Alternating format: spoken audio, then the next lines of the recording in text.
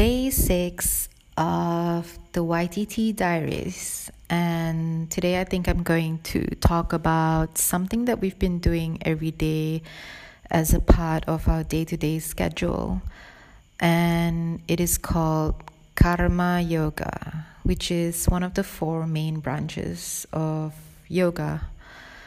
It symbolizes the yoga of action, and it is the path of selfless service. So what happens is every day around 11 o'clock, we have this thing called Karma Yoga on our schedule. And since day 1, we were assigned to go around the garden next to the shala to look out for pebbles, little stones, big stones, and to pick up as many pieces to sort of clear out the grass so that when you walk barefoot on the grass, it, wouldn't hurt your soles. And mind you, this is a very little garden. I mean, it's not big.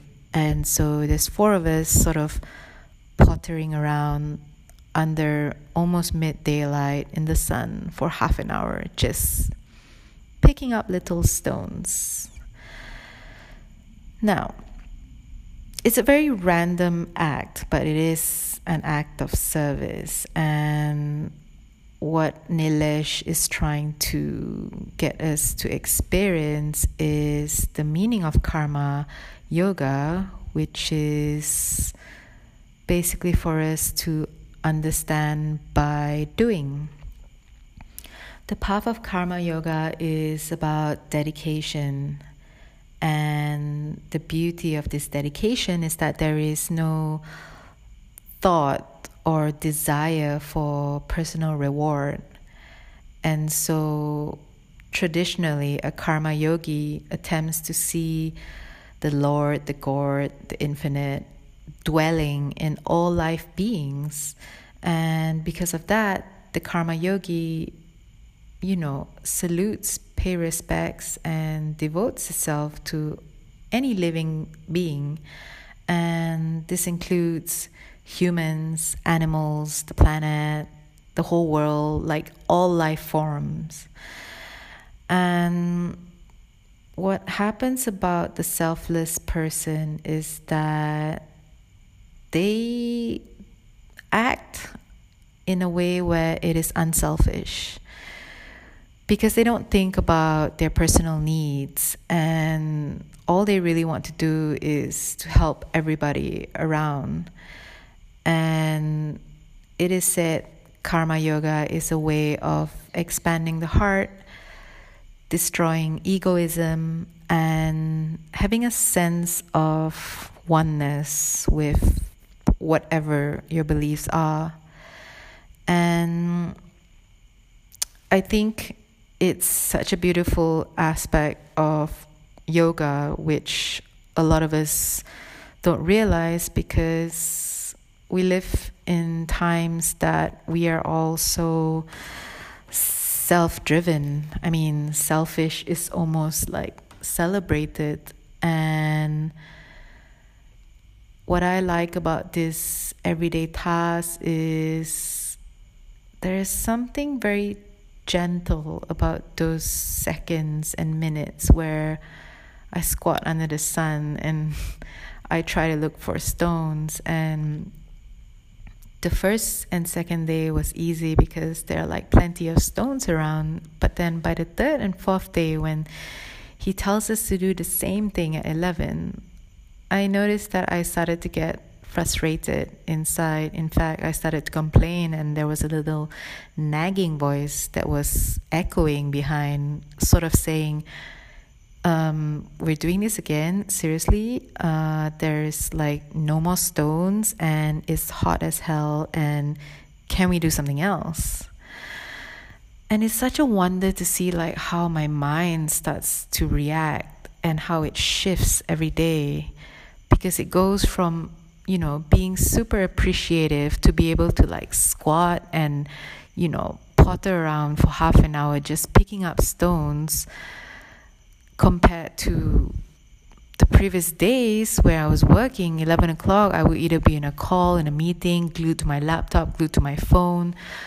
But this week, I got to spend that glorifying half an hour just doing a service. And the beauty of this karma element is really for us to understand that it's all about giving without asking. And this is important because I've always been very affected, or at least silently disturbed, by people who have kind intentions and who sincerely want to help, but at the same time their personal goals and personal desires and hidden agendas are so clear that it's such a contradiction from the outcome. I don't speak much about this because who am I to judge? I think if people want to be nice and if they want to help, and if someone is benefiting or being helped and their lives get better or their problems get solved, then that's a good enough outcome to be celebrated, right? But I think we live in a times where it's all about, give and take, and exchange becomes driven by expectations. And there's a fine line to this, because I almost feel like we forget what it's like to be selfless. In fact, I don't think a lot of us can associate with the feeling of just sincerely and honestly wanting to help someone out of compassion and purely because you have good deeds in your heart, in your being, and it's nothing to you, and so you just want to do it, not because you want to feel better, but really because it's natural. It's a natural thing to do, to be better, to do better. And so I don't really know what next week's task is going to be, but I understand this karma yoga service thing. And this is a very mild version, because apparently in India, you go into the bathrooms, you clean rooms, you clean cockroaches, you clean dirty environments, and the karma yoga is strong there, because the resistance you get inside of you for running a task that you may not necessarily like, but you need to do it anyway because you've been ordered to do so, and you just need to observe how you feel while you perform your duties, is an empowering experience.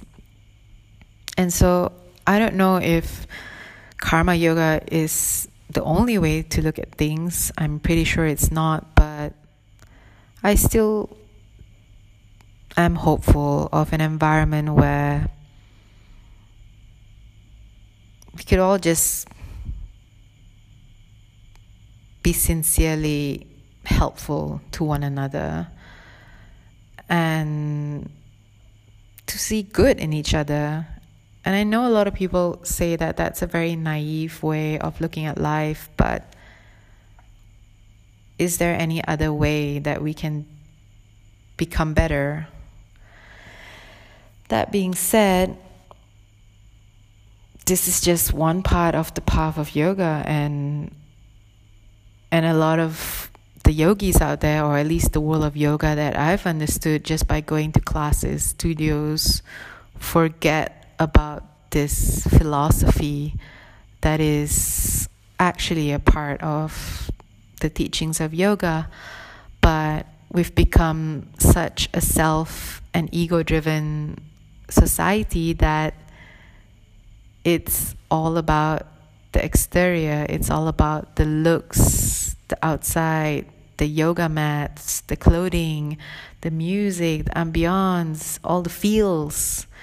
And I'm not penalizing it. I embrace it, the world is as it is, but isn't it a shame that we have to be such extremes in that part without going to the other part, which is the internal? And so yoga is interesting because it studies the space in between the finite and the infinite. And it is this space in between that allows us to understand our presence and the existence around us. And I think this is important because only in this week I find that I started practicing yoga with more focus on the inner, where I used to be a little bit obsessed with my strength and flexibility just because I know I can do it.